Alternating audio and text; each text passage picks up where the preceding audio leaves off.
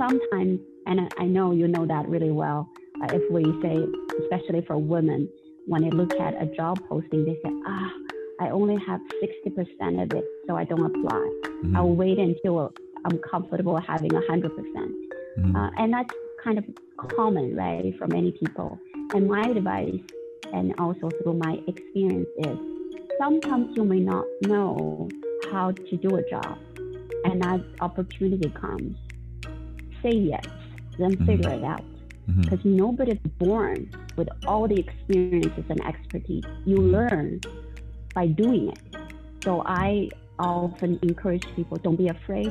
If you see an opportunity, you actually don't know how to do it, but you're interested and you know you have the fundamentals, just say yes and do it. So those are the three.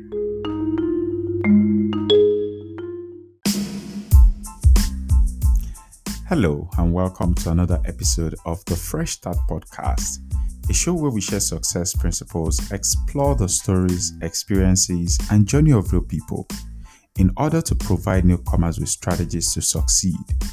My name is David Ojenka. On today's episode, I'll be talking to Ellen Peng, who is a Vice President of Talent Acquisition and Development at Sun Life. On today's episode, Ellen shared how she focused on her strength to advantage, the importance of mentors, the benefits of a strong network, and much more. Please help me in welcoming Ellen Peng.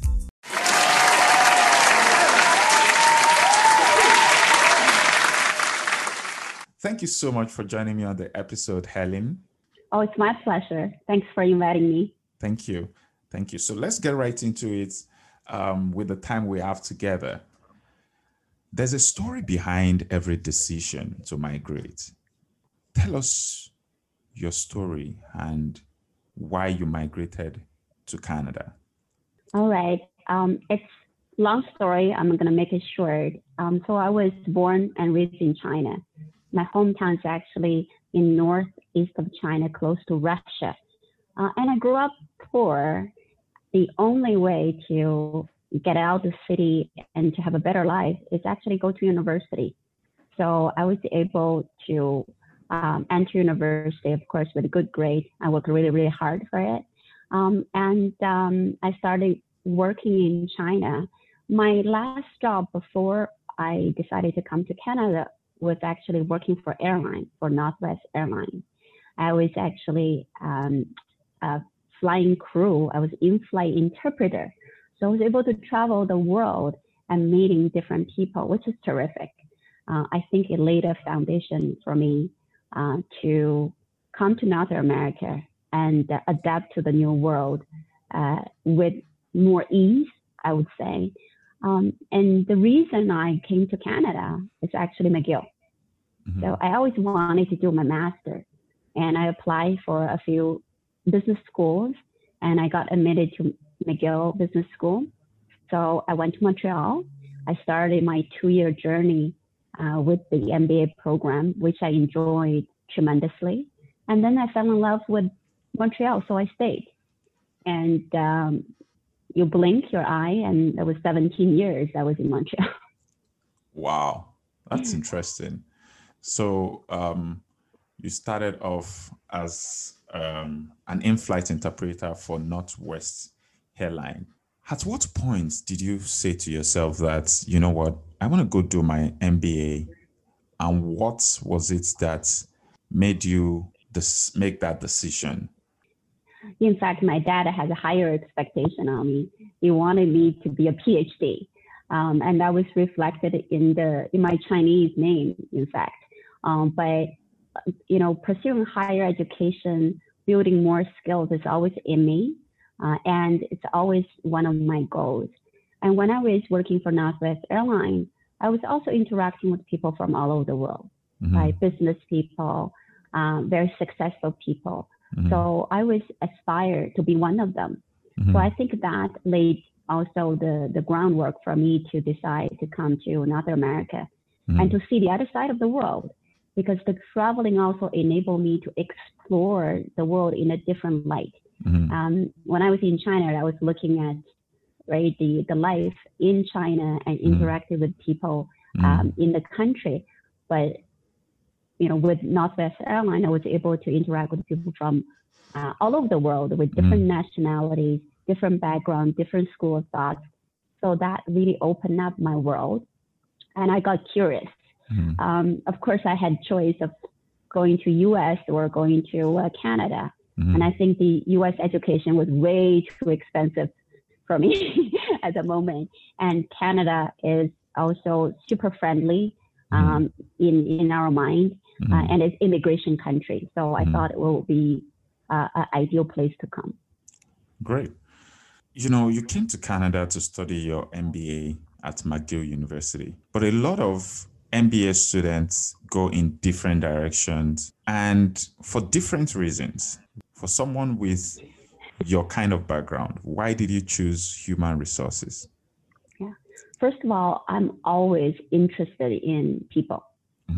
I'm genuinely interested in people and getting to know them. And also I'm interested in figuring out the rationale behind behaviors. And human resources is art. A lot of people actually don't know so much about it. Sometimes my friend would ask me, hey, you're in human resources. What do you do? Hiring and firing people? Of course, it's a joke. But it also shows that people are lacking understanding of this function, right? And I think in business, human resources can be super strategic because we often say people are the asset of the organization. So human capital is super critical. So for me, to continue my interest and my strength in exploring the human capital and be able to help people to grow and find their career path and to be able to contribute to organizations. And that's super rewarding.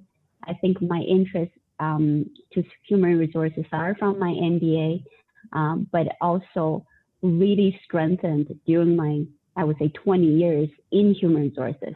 Fantastic. But I'm curious to know, what kind of impact do you think business school had on your career? I think business school actually enabled me to put all the puzzles together, right? Because we were exposed to a function of a business. Example for me was, before my in-flight interpreter job, I was actually working for aerospace industry, but in more sales and marketing field, right? The business school teaches us all functions from finance to strategy to marketing to operational management. So it really gave you an opportunity to see business all at once and how they interconnected. And that gives you a good foundation when you go to the business again and trying to see, oh, that's what it really means. And you can practice and apply what you have learned from business school. So for me, it was a great experience and gave me that roadmap to see how those business functions interact with each other. It was really helpful even with my HR career, because HR is about to deliver value to business, support business. If you don't understand business, you're not going to be providing the value you wanted. That's impressive. But let's go back to the beginning of life after business school. Because a lot of people go back to school to do their master's degree, their MBA, and then when they're done, they struggle to get a job in something that they're really interested in. They are either told that you don't have the experience, you don't have the background, you don't have the skill set. There are so many things that they're told, and especially the internationally trained immigrants who come into Canada with the mindset of, I have international experience. They still find it very difficult to get a job in their field. Tell us, how did you get your foot into the door into the HR space? What was it that helped you to land your first human resources job for somebody coming with a completely different background? And that's a terrific question. I actually have a good story to share. For my first job in human resources. I recall when I was doing my first year MBA, we had the career fair. I think you're familiar with that with all universities. There are companies who come to the campus and then introduce their company and some of the potential jobs. So for the future graduate to understand their business.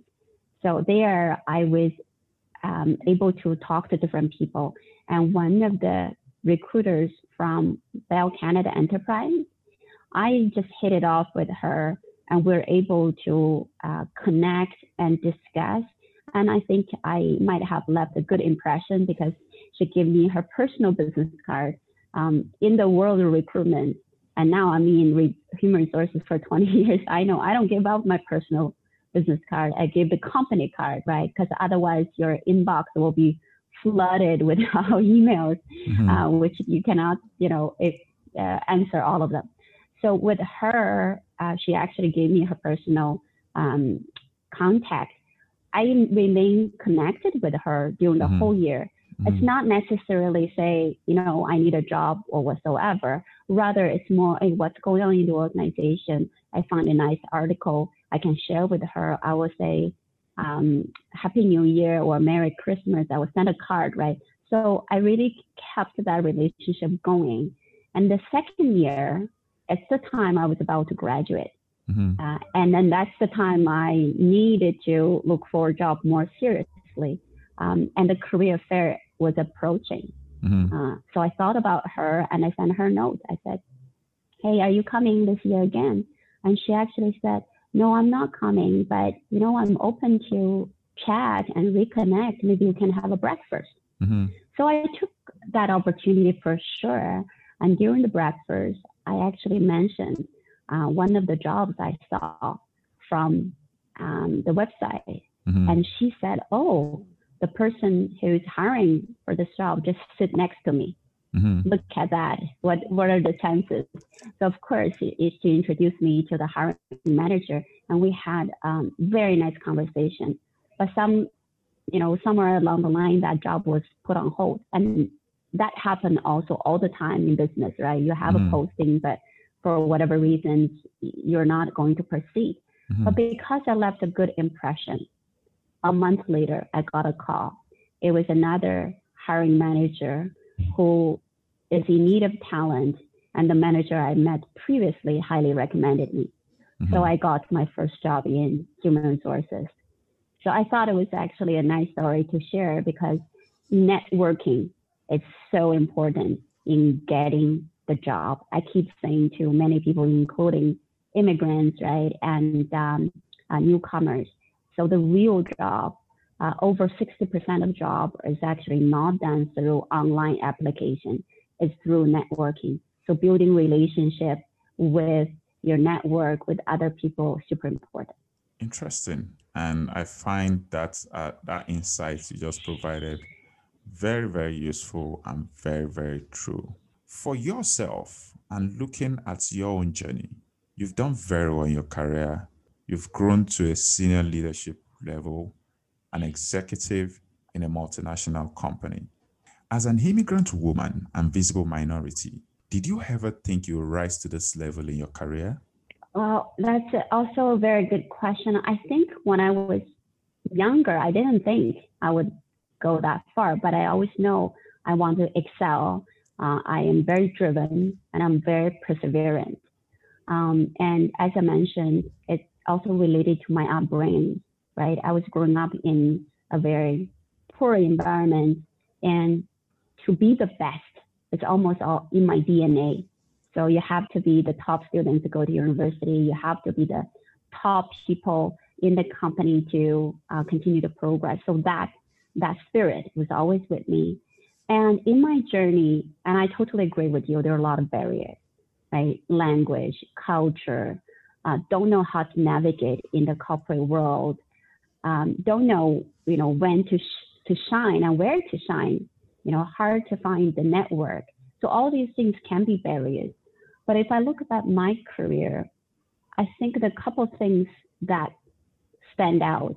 And when people ask me how you break those glass ceilings for immigrants as a woman and a visible minority, just as you mentioned, I actually think, first of all, I didn't think myself as a visible minority or before, yes, I am a woman, but I never really dig into all the difference between men and women. I don't focus on that.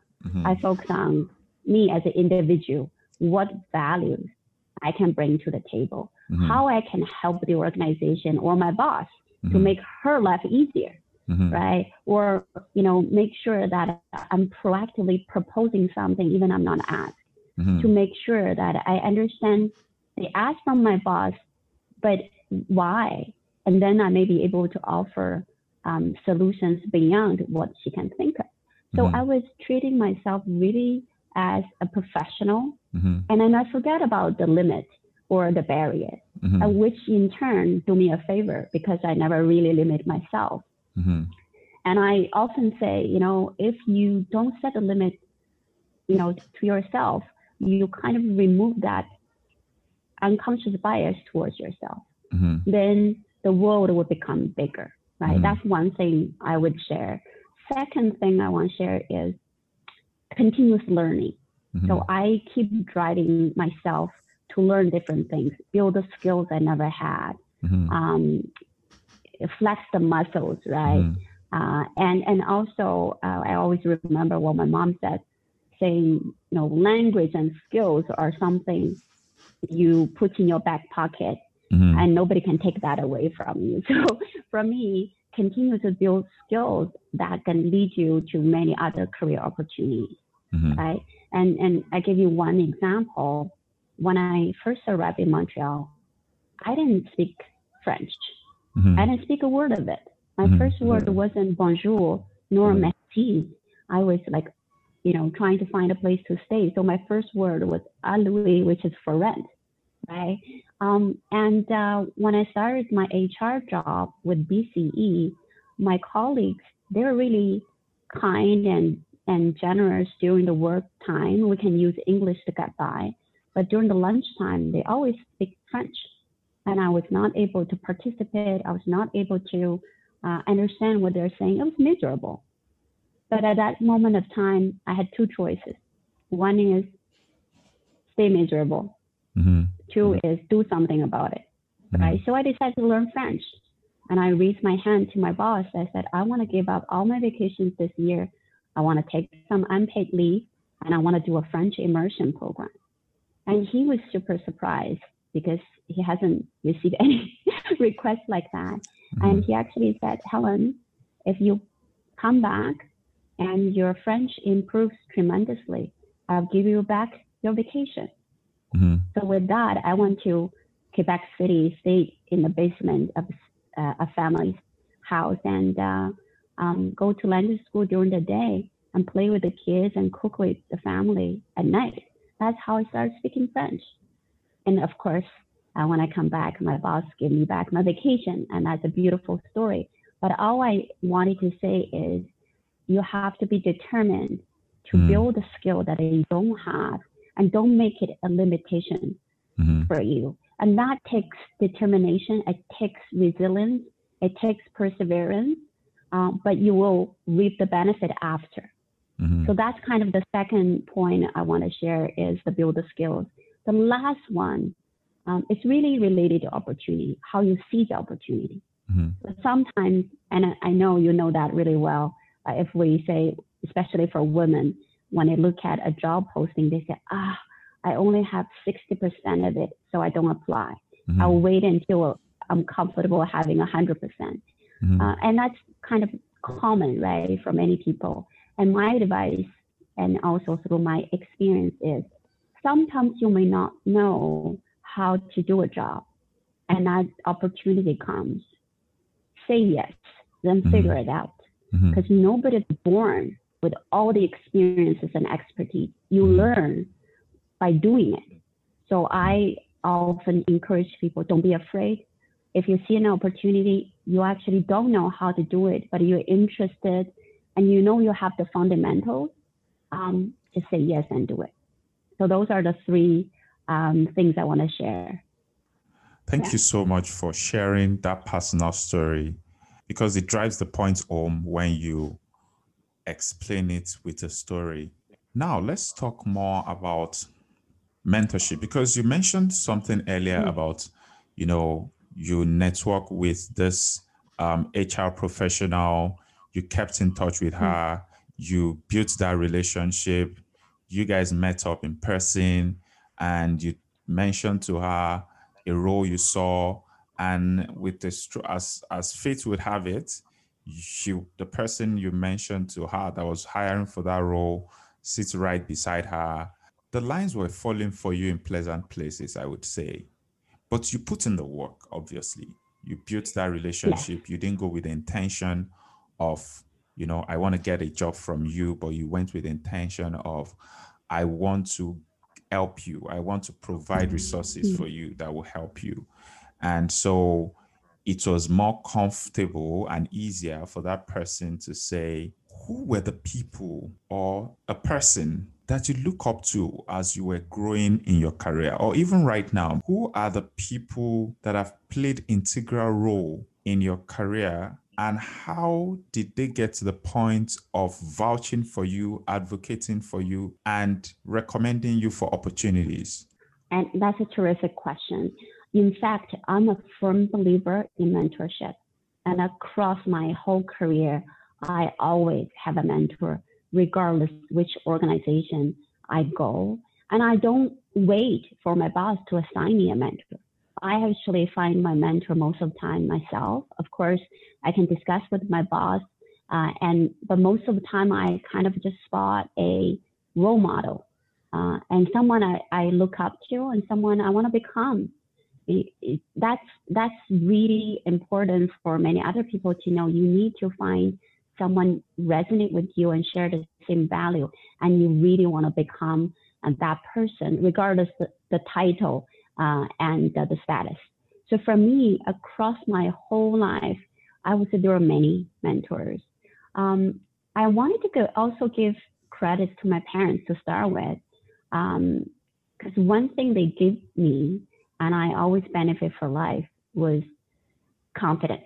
Because in my parents' eyes, no matter what I do, I will always be the most beautiful girl in the world. I think that's a rare quality that parents, or gift, right? The parents can give to their kids.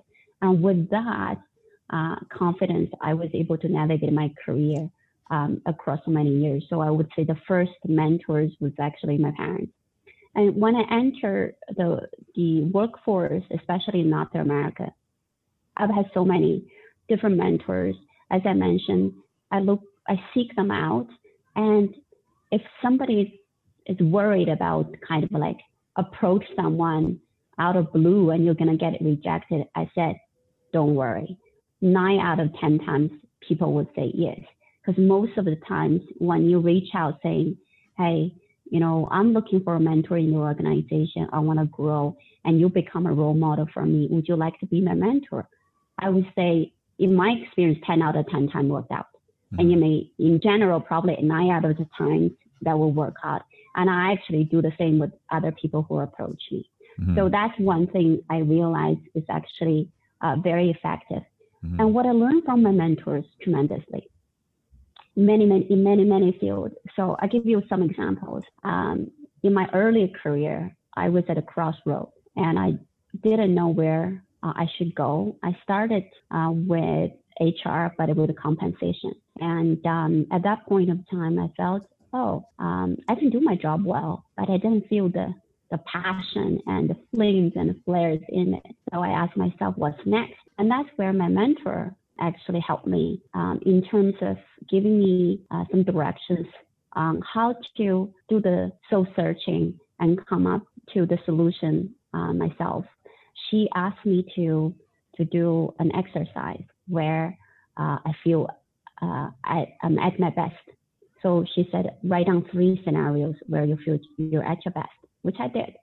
And then I could find a common thread, which is I feel I'm at my best when I'm able to share my experience, my wisdom, or my knowledge with others and really see the difference I made in their life. Mm-hmm. So then with that, I was able to do the reverse engineering to say which part of the HR will enable me to do more of those.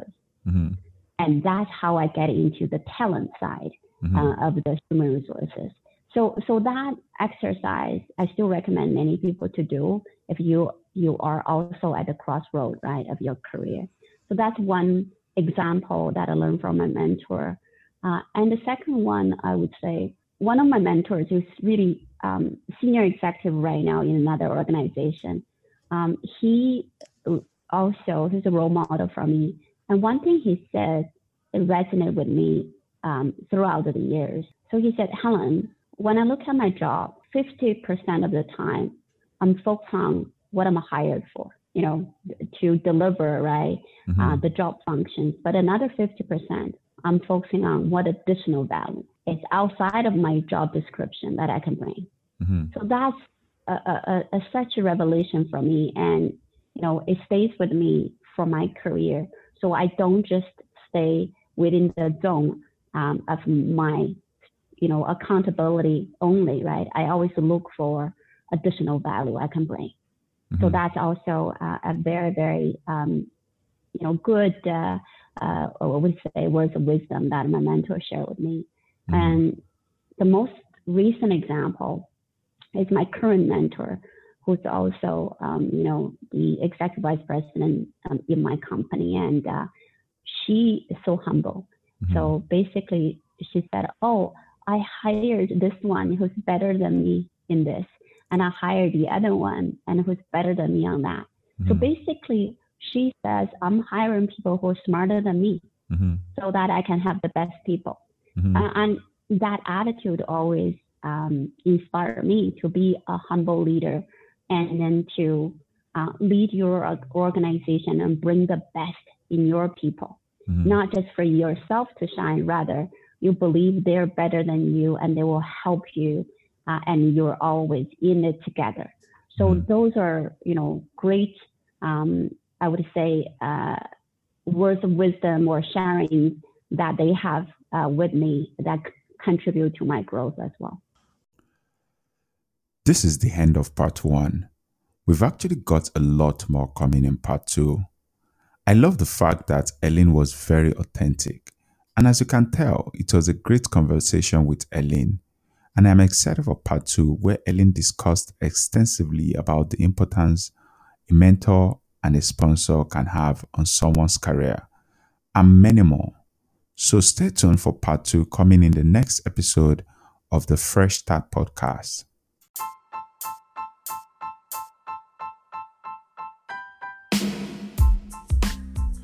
Thank you so much for joining us on this episode of Fresh Start.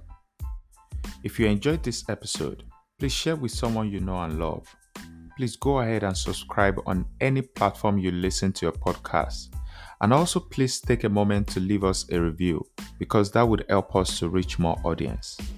Please follow us on Instagram and Twitter at Fresh Start Orb. If you know any newcomer you think would be a good fit to interview for the podcast, we'd like to hear from you. Please go to www.thefreshstartup.com to nominate someone. We appreciate you, and remember, no matter how hard the past is, you can always begin again. Take care and have a great week.